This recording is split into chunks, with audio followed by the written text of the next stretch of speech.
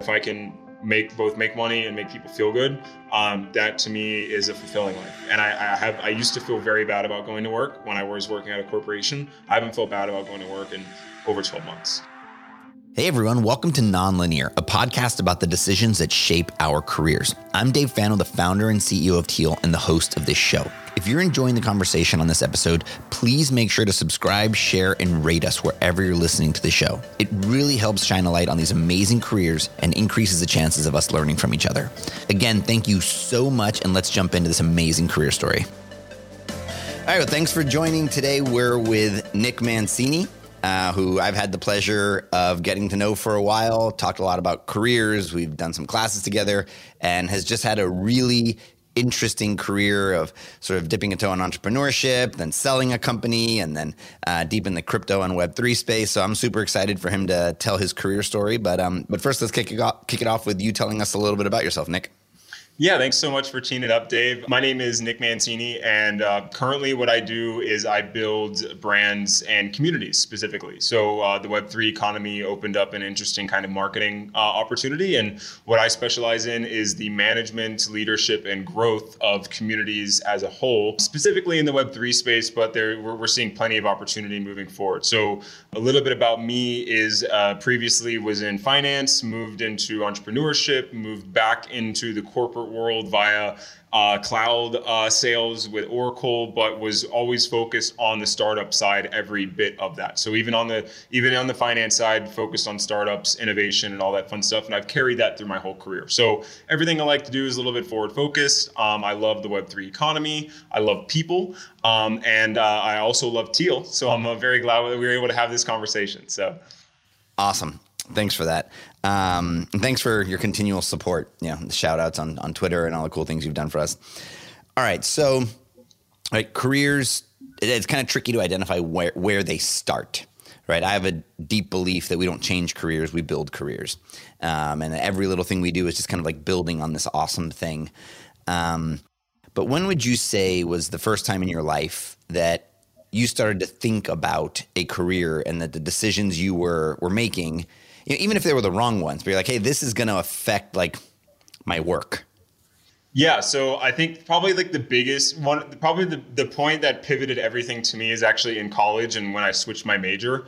That's probably not entirely relevant, but it did lead me down the path of being interested in tech as a whole. So I'll never forget that day and that professor, that conversation. So that was meaningful. But I would say in my actual career, after I had started with a full-time job, that moment would probably be the day when I was in finance, we were afforded an opportunity to kind of go around and meet people kind of carte blanche, no expectations, just be nice and people will speak to you for 10, 15 minutes. And so I took that, I heard about the innovation labs and I was like, I need to meet whoever runs this place. And I think I talked to him for 10 minutes. Now I told him, end of the meeting, I want to do what you do. I was like, whatever we need to do, whenever we need to figure it out, like I will do it. Please just let me know. And he took that very much to heart and gave me the opportunity. So I'd say, it could have been the day that I toured it, could have been the real conversation we had, but I'll never forget, the entire exposure to the opportunity, the chance to have the conversation, and then just putting it all out there and saying, this is what I want to do. Without that moment, I actually thought about it before this conversation. I don't know if I'd be here today. Like, if I was not afforded the opportunity to work with hundreds of startups or, put myself out there, not everybody gets the chance when they ask for it. So to me, that was like such a big deal because it was a culmination of interests and sticking your neck out when you're nervous. And then having to perform when you get the chance to also perform. So it was a big moment for me, and I still never forget. I've been meaning to actually reach out to that guy who gave me the opportunity ever so long ago. It's been in my notes to like write him a letter, but it's such a weird thing to do. It's very personal, so I need to do it. But thank you. So you kind of reminded me of that as well. Oh, that's awesome. And so talk us through that a little bit, because I think a lot of people, one of our goals with this podcast is to give people sort of a little bit of a lens into the thought process. One, to show them that other people are going through these kinds of things and making these tough decisions are not unique. Not in the sense that theirs isn't unique to them, but in that like a lot of people struggle with these things, or maybe struggle is not the right word, but like are confronted. And so you were doing something, you didn't love it. Sort of you were presented with this opportunity, or you were made aware of something else you could do, which I think is oftentimes what holds people's career back is just pure lack of awareness that you can even do certain jobs. And I think more so than ever, given all the cool things that are popping up every day. But kind of what was that? Like you were doing a thing, like you had a degree in it. You were like well on that path and you're like, wait a second, this isn't it. Like what helped you have the courage to like jump and make a change? Yeah, so I've always been a bit of the person who raises their hand, maybe not every time that they should, and it's hurt me as much as it's helped me. But again, I think the steps I've taken forward beat the ones taken back. But in that context in general, I think the first piece of advice, and I gave this to everybody who I met when I was a senior in college and had a job, is join clubs, join organizations within the umbrella that you're already in.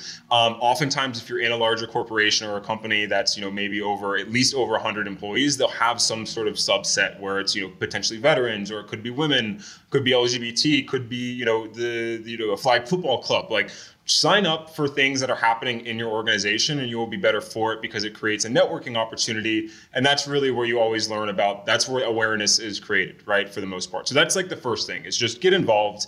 Even if you hate your job or you're in the doldrums or whatever, the more people you meet, I guarantee you it'll probably open up a door more so than it will close it. So that's probably the biggest thing to me. That kind of helped push me in that direction is just I practiced what I preached. But then in the subset of actually making the decision, having the conversation, putting my neck out there, I was always kind of entrepreneurial to begin with. So, for me, sitting at the desk all day was not an end all be all and not anything I wanted to do long term. So I was kind of day one, like, I'm going to do my work, but if I have downtime, I'm going to start researching and I'm going to start looking at what I can do to apply my interests within the organization, because it's generally easier to get hired in a new role. If you are in a large corporation, you kind of have to do your 1 or 2 years. And then you can move. So, if you're in a bigger place, this opportunity is more prevalent than if you're in a smaller place. But it doesn't mean that it kind of cuts you out anyway. So research and just understanding, when you have the downtime, look for the opportunities that you want to see. And I know it's not the easiest answer because it just requires more work when you're already supposed to be working. But I think about it as an investment, because like time is a tool, time is a resource, just like money is.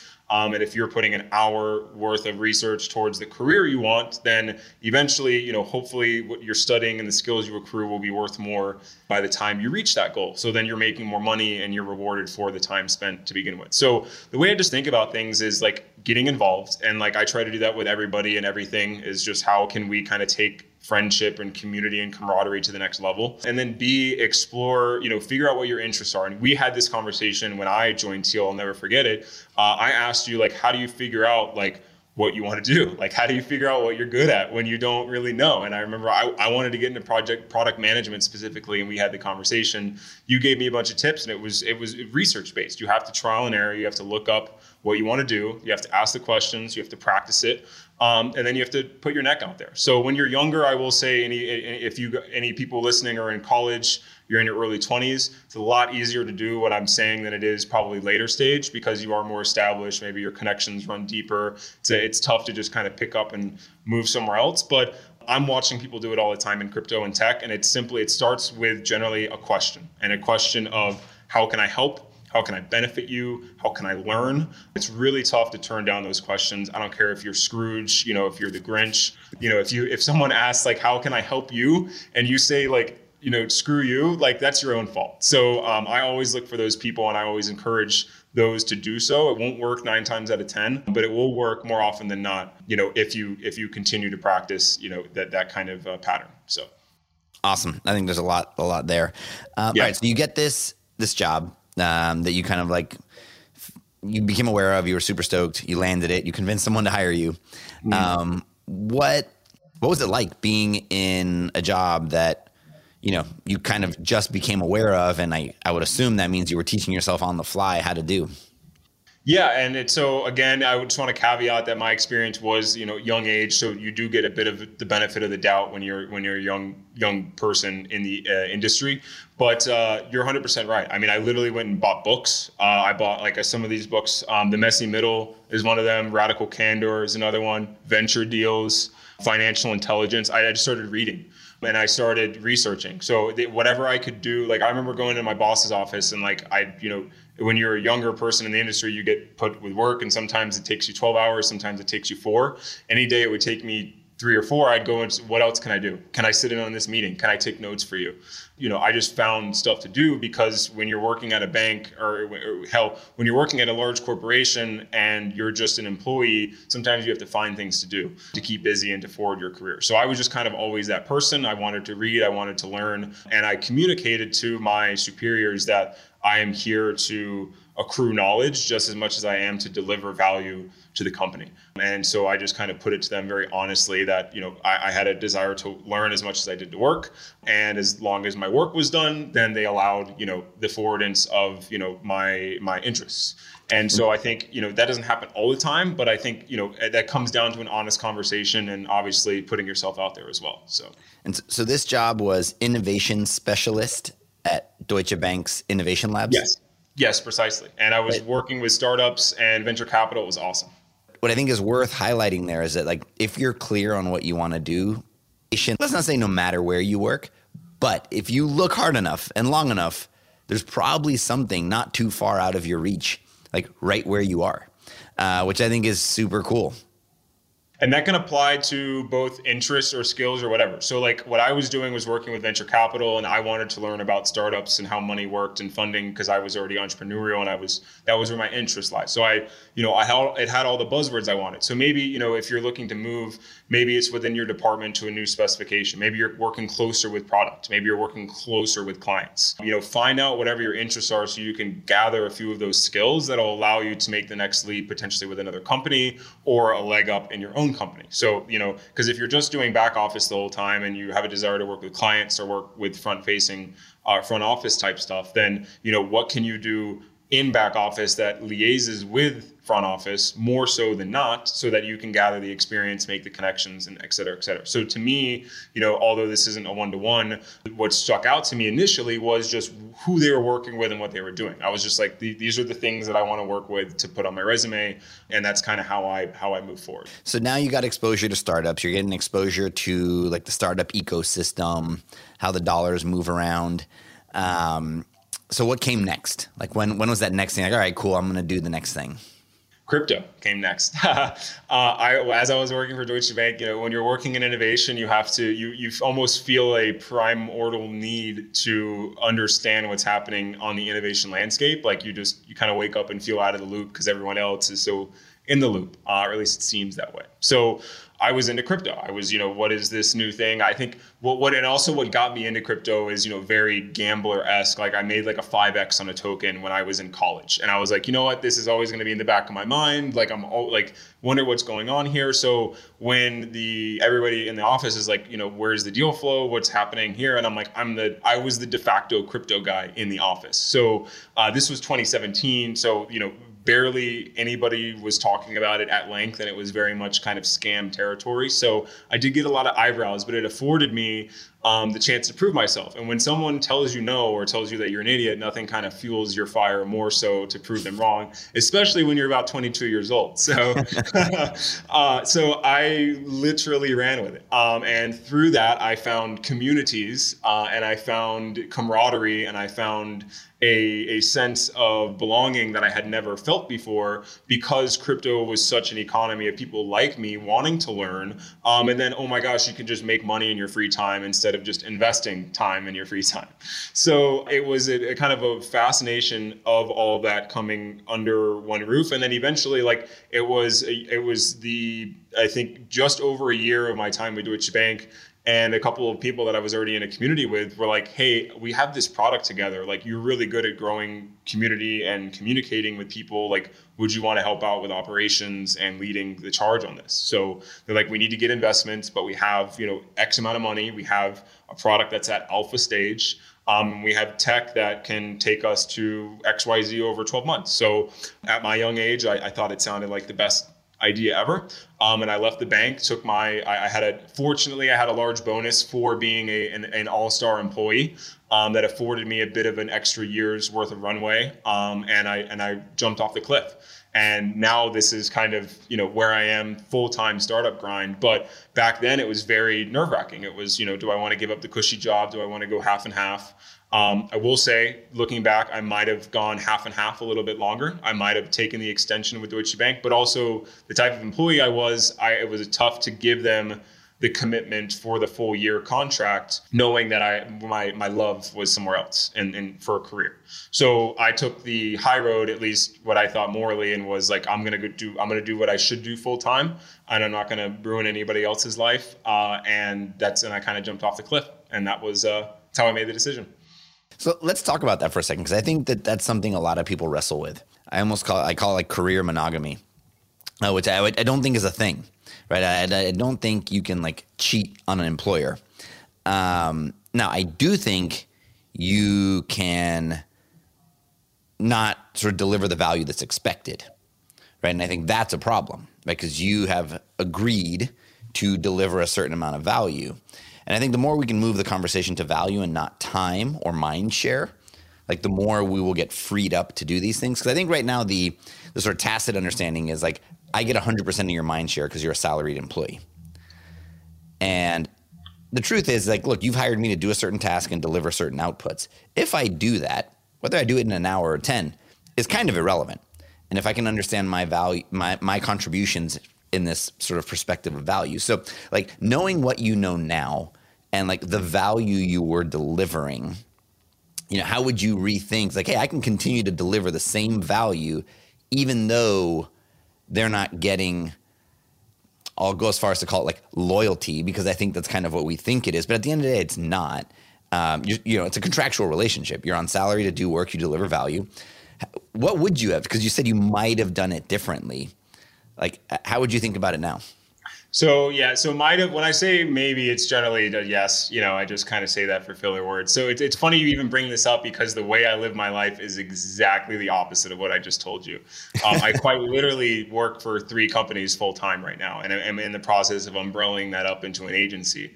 So I used to feel bad about not giving one company my full undivided attention, and now I do it very well, giving 3.5 companies my undivided attention right now at a time. So it is possible, but it does take serious work to be able to juggle that, and serious organizational skills as well, because you will go crazy. But I think saying I would have done it differently is I would have definitely taken.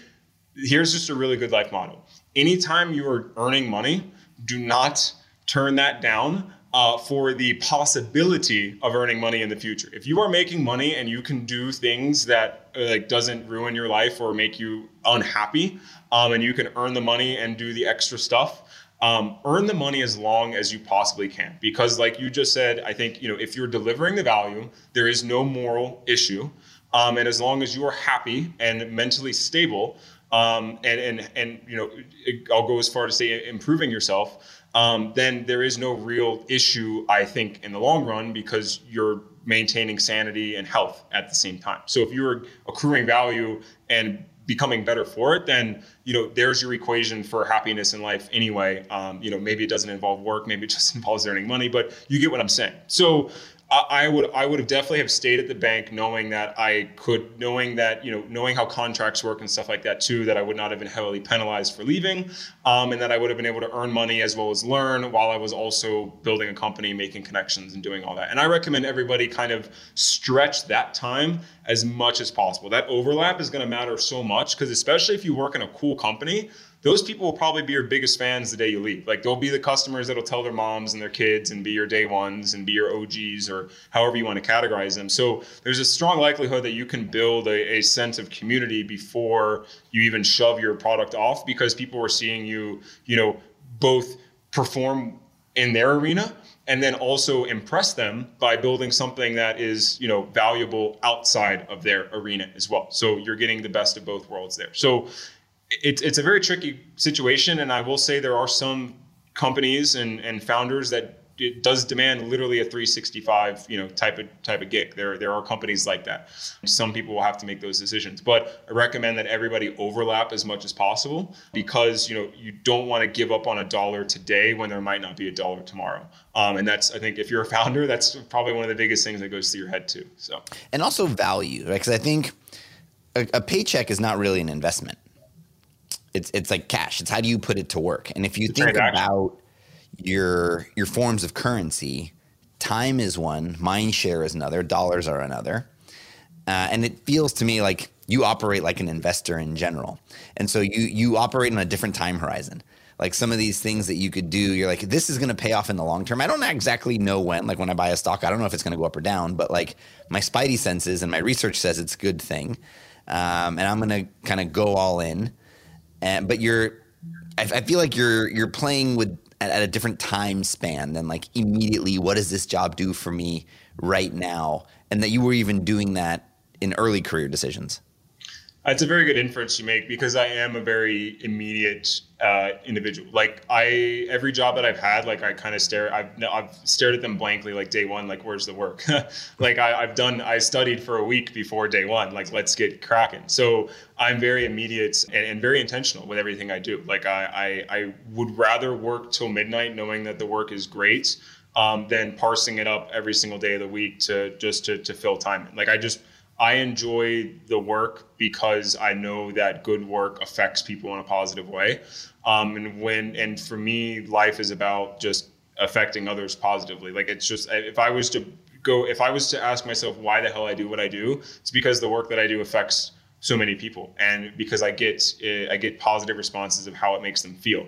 And that drives me to continue to pump out more work. So I have a different driving factor, but it also like the sense of immediacy, knowing that when I finish one task, the next one is there, and there's a never-ending flow. The more I get done, the better I feel, and it's kind of like it stacks up like that. You are right. I do think about things very much like an investor, and I have theses for life. Like I just like the community organizational thing. Like I just know that the more people, the wider your network is, like the better life eventually becomes.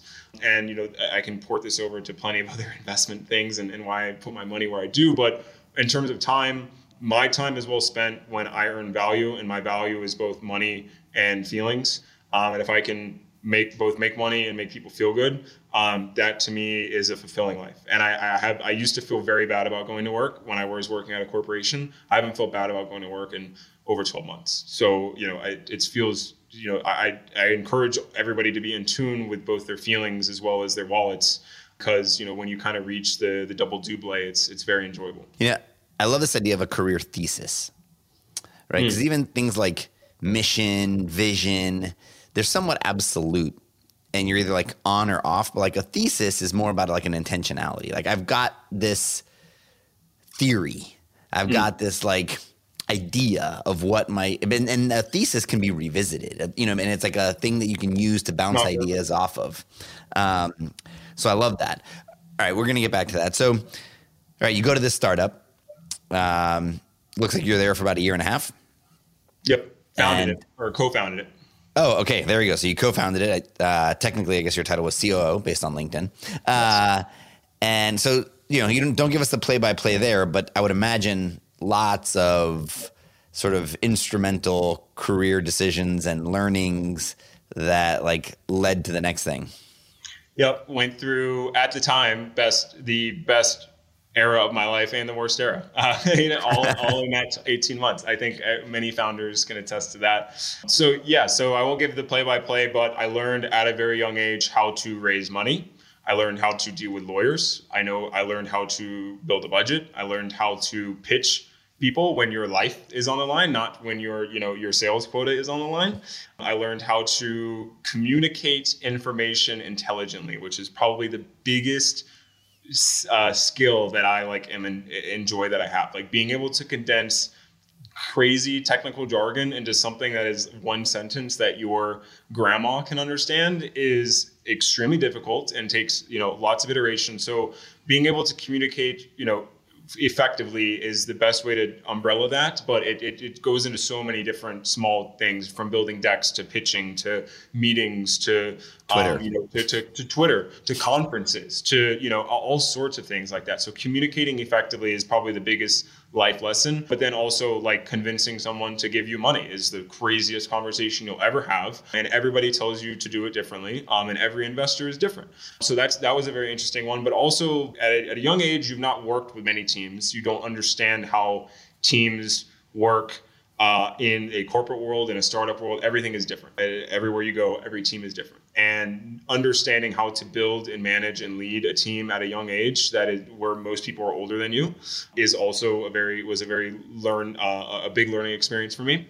And then also just the journey of building something where your literal life is on the line is the craziest thing. I have not had a child, so I have no way to compare it. But I mean, every day you wake up thinking about this thing, and every day you line up, the 12, 20 things that you have to do for this thing. And you have to hope that it grows and it's healthy, and that, you don't have to stress about it in X amount of time. You hope, everybody has a runway and everybody has an exit idea. So it's a fascinating learning experience about life, about people, about yourself, and about general financial management. And it's something that gives you the most 360-degree perspective, I think, on everything in life as it applies to the professional world. I will say I might have wasted personal experiences and potential friendships that might have, benefited me later in life because of either arguments, lack of time, ineffective communication because you're so busy, because you're so stressed. There are downsides to it. And I talk, the highs were just as enjoyable as the lows were unenjoyable. And I would never give them up again, because I like in that 18 months, I feel like I got the world's best master's degree. I feel like I got a PhD in being a professional, because you just have to learn so quick, and it's dog eat dog,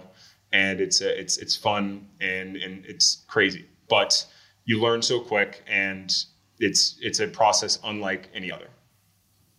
Oh, there's so much stuff there. I'm like thinking of all these ideas of like careers are a series of highs and lows, but like startups are definitely like higher frequency. Yes. And because I don't know what the math, you might know better because you do, but like what the math term is for like the top and bottom of the curve. Peak and trough. Yeah. So the peaks and troughs are much, much higher and lower. and like the earlier the company.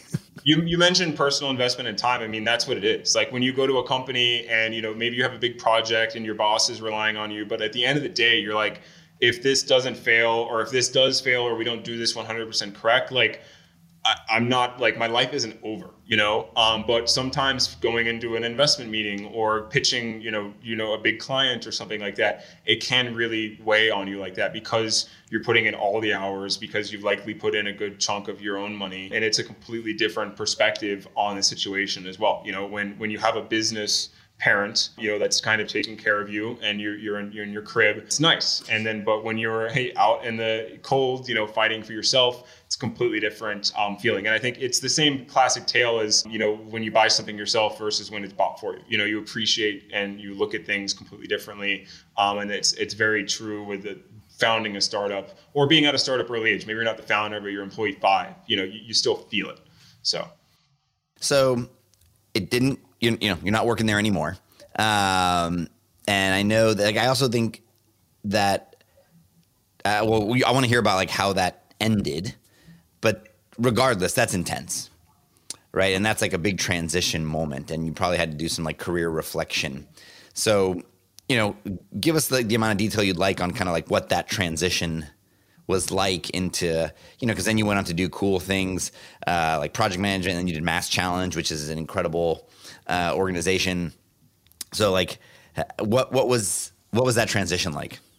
Yeah, so it was tumultuous is the best way to describe it. And unfortunately, it ended because my relationship with the founders had deteriorated due to stress, and I think a lack of alignment on ways to work together. I think that certainly happens in a lot of organizations. Is after a full year of grind, you kind of realize, hey, this isn't, these are not the guys that I want to be in the trenches with for another 2-3 years. So we came to an agreement for my leave, and it did, I would still advise and be a part of the company, although I would no longer be the COO and public co-founder of the company. So I retained my equity at the time. The investors took in, or the founders took in some more investment and kept chugging along, and I kind of just more or less walked away from something that I had helped build, but which was another difficult decision. And sometimes, not everybody makes money leaving a startup. Sometimes you get out, sometimes you barely get out, with what you put in. Sometimes you get out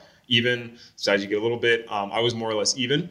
But at the end of the day, it was a learning experience, and it was also, leaving a company is just as, experiential as joining one. You have to learn how to properly thank people and keep relationships and understand how to leave things on a good note, even though things may have been difficult in the past.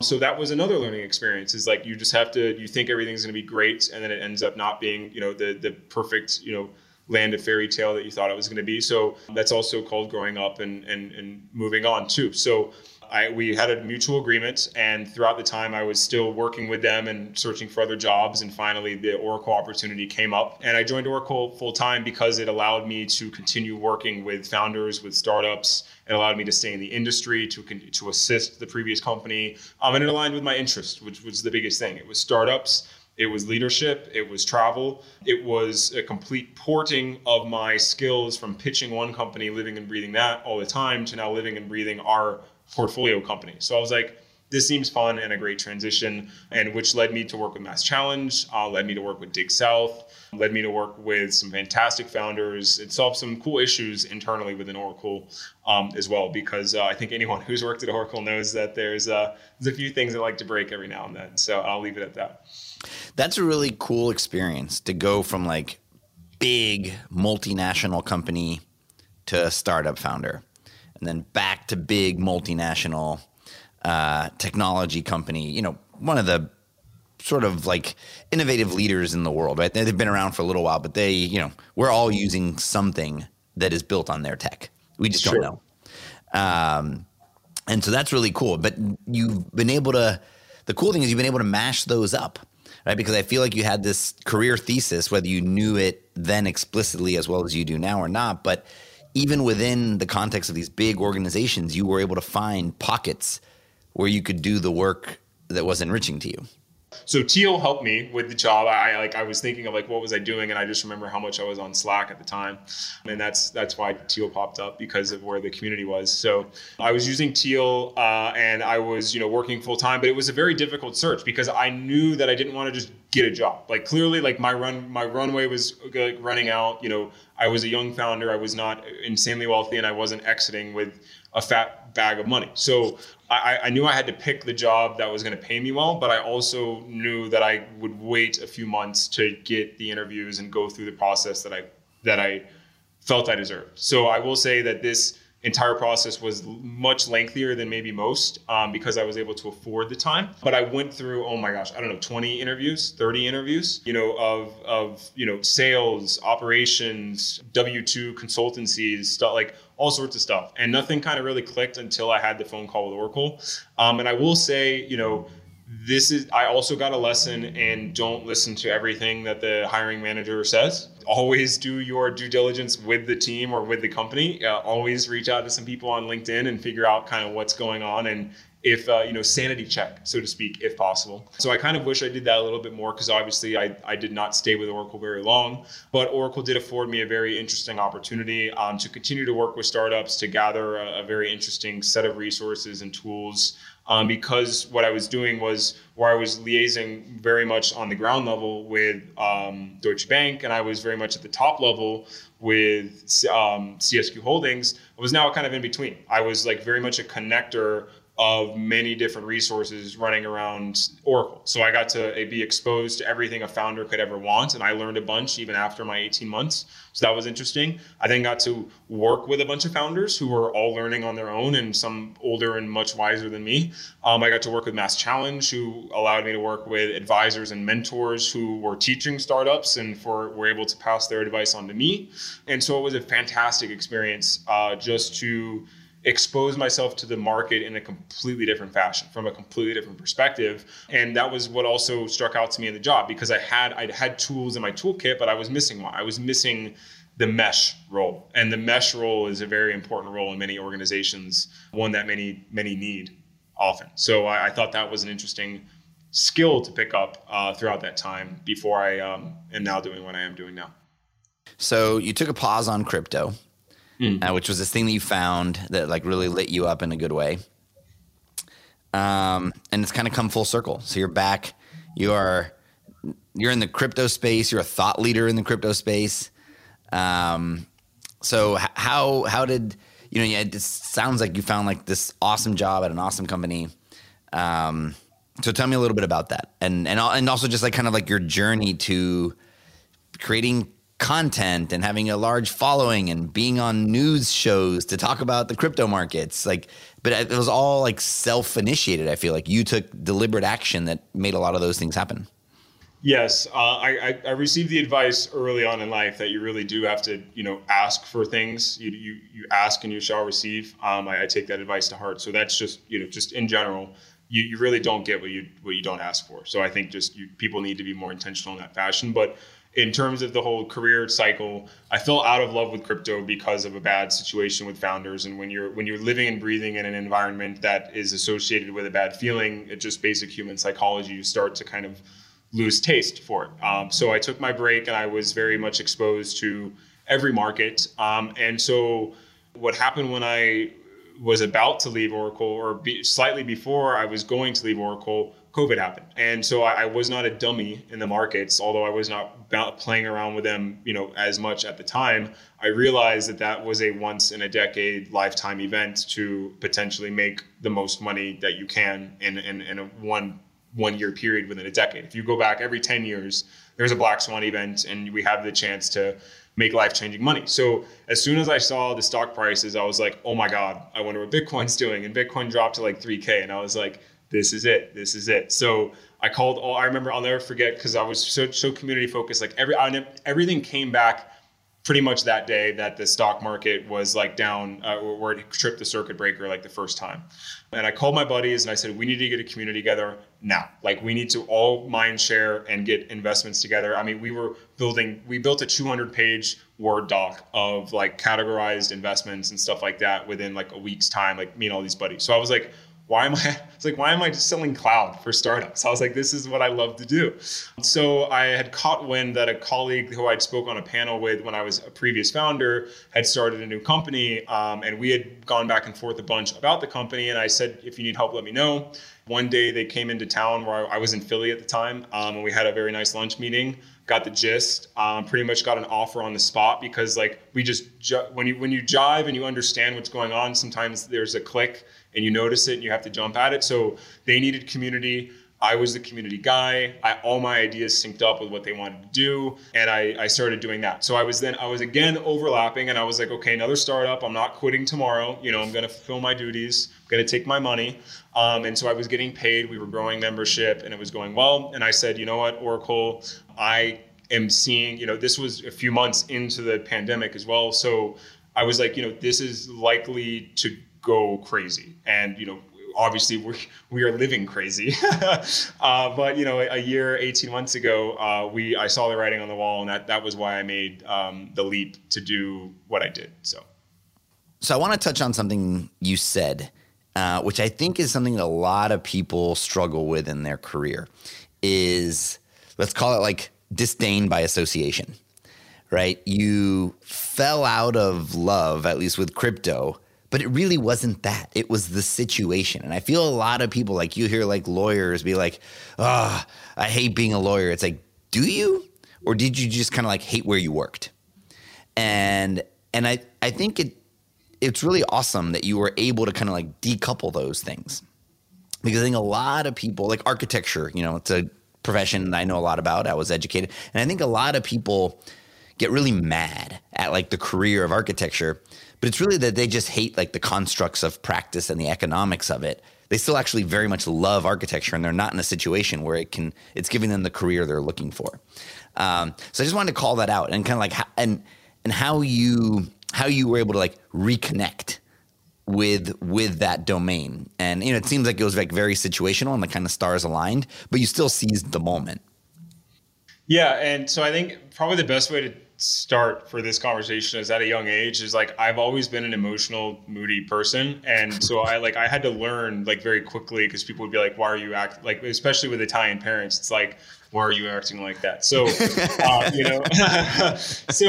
had to very much learn to be in touch with myself at a young age, and it just started with a question of why do I feel that way? And like we all we all know what anger or happiness or sadness feels like, and I would just continually run through various life scenarios that may have led to me feeling this way.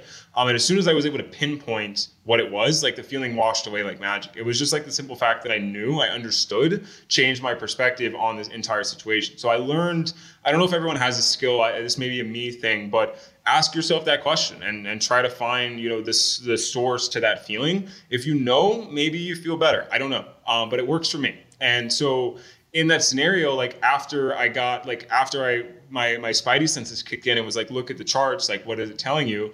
All of like the 2-3 years worth of study, research, memories, time, like just came back. And like, I just was calling buddies, like we were just all like in this groove.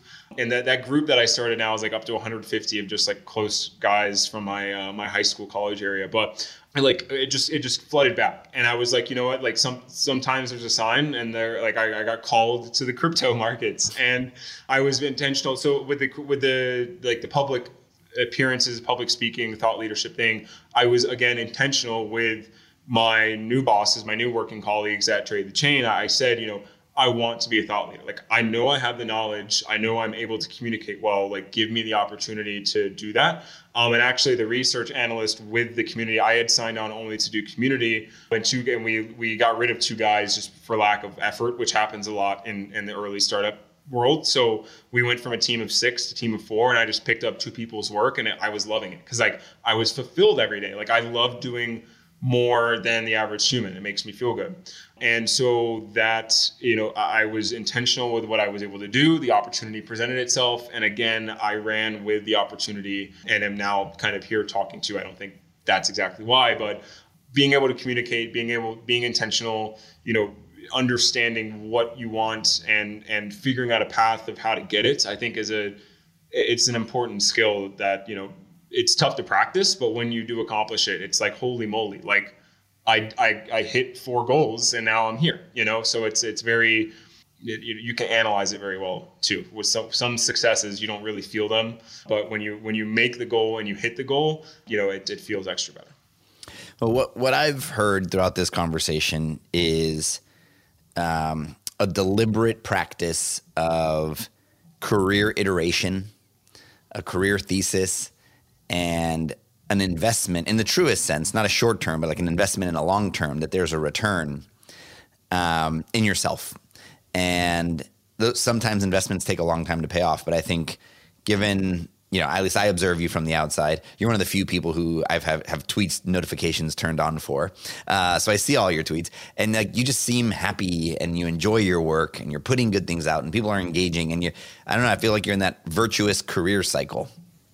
Yeah, and I could honestly be more happy and more nice and more kind. I think that's something that I'm working on is not like and I'm finding this as a negative after working so hard for so long. When you work continuous 12 to 14 hour days, you start to gain a perspective that people who don't don't deserve the same time and attention. It's maybe this is the wrong way to say it. When you just overexert yourself too much, you start to put yourself on a higher pedestal, and that's bad for just emotions and working with people. And you have to very much check yourself, because it's just a natural human thing. When you do more than others, that it's just quantifiable, you kind of start to gain a sense of higher than thee.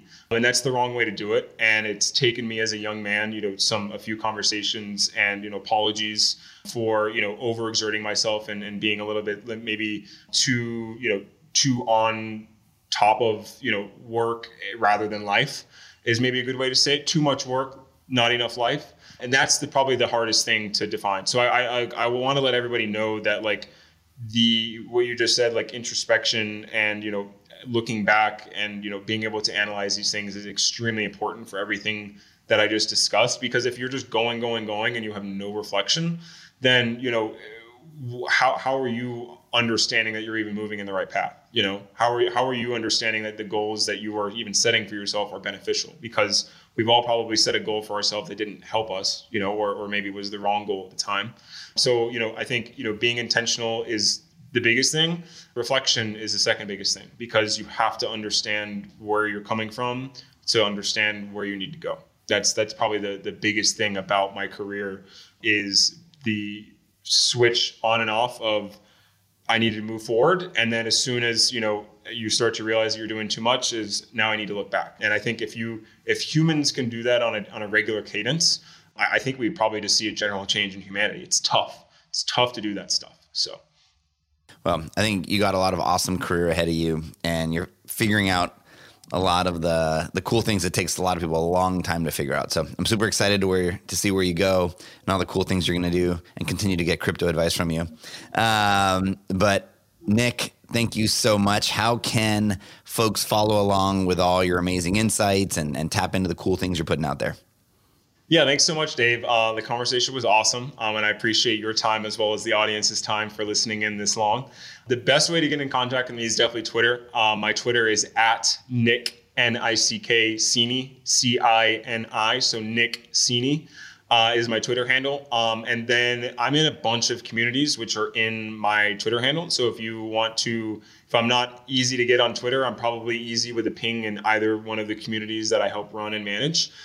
So if you're interested in play to earn, NFTs, trading, I cover it all. And please, come at me with an intelligent question. Please don't come at me with, without some thought. I would appreciate intelligent questions, but I'm always happy to help and assist and point you in the right direction. There's so many resources out there. And if I can be a person that, points you in the right direction, then that will make me happy. So thank you. That's good advice. Just Google it first. If you Please. can Google it, because then you're missing out. Awesome, Nick. Well, thanks so much. We'll make sure to link in the show notes to all the cool communities and ways to find Nick. But thanks for tuning in, and we'll catch you on the next one. Thanks, Dave. And that's it for this episode of Nonlinear. If you enjoyed today's conversation, make sure to subscribe, share, and rate